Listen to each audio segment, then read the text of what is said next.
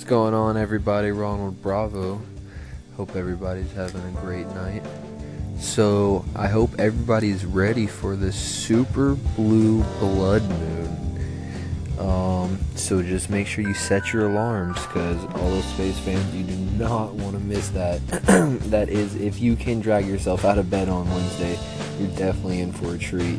The pre-dawn hours of January 31st will play host to an incredibly rare celestial convergence, a super blue blood moon. To prepare yourself for the lunar triple whammy, here's all you need to know. So basically, what is a super blue moon? It may sound like the apocalypse is among us, right? Now, we're going to break this down for you into three parts: super, blue, and blood. Okay? So a supermoon is when a full moon occurs at the same time as its perigee, the closest point of the moon's orbit with Earth. The result, the moon appears larger than normal, and NASA is predicting this one will be about 14% brighter than usual.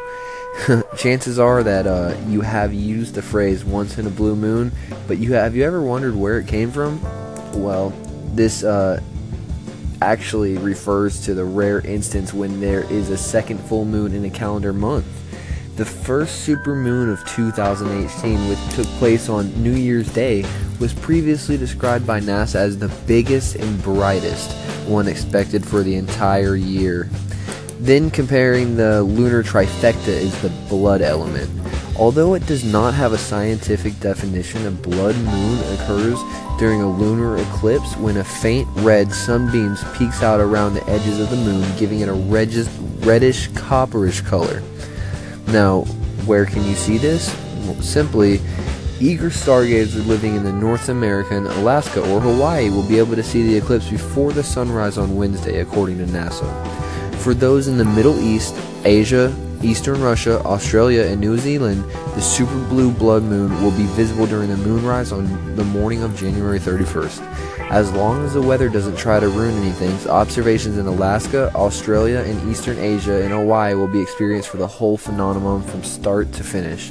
For those living in the U.S., NASA says the best spot to watch the celestial show will be in California and Western Canada. Unfortunately, if you don't live anywhere near there, your probably best bet is just going on to NASA and watching that online. So basically, it's going down. No, so everybody just please get out there and let's make sure that we don't miss this, because even if you don't go outside, watch it online. Don't miss it. Once in a blue moon.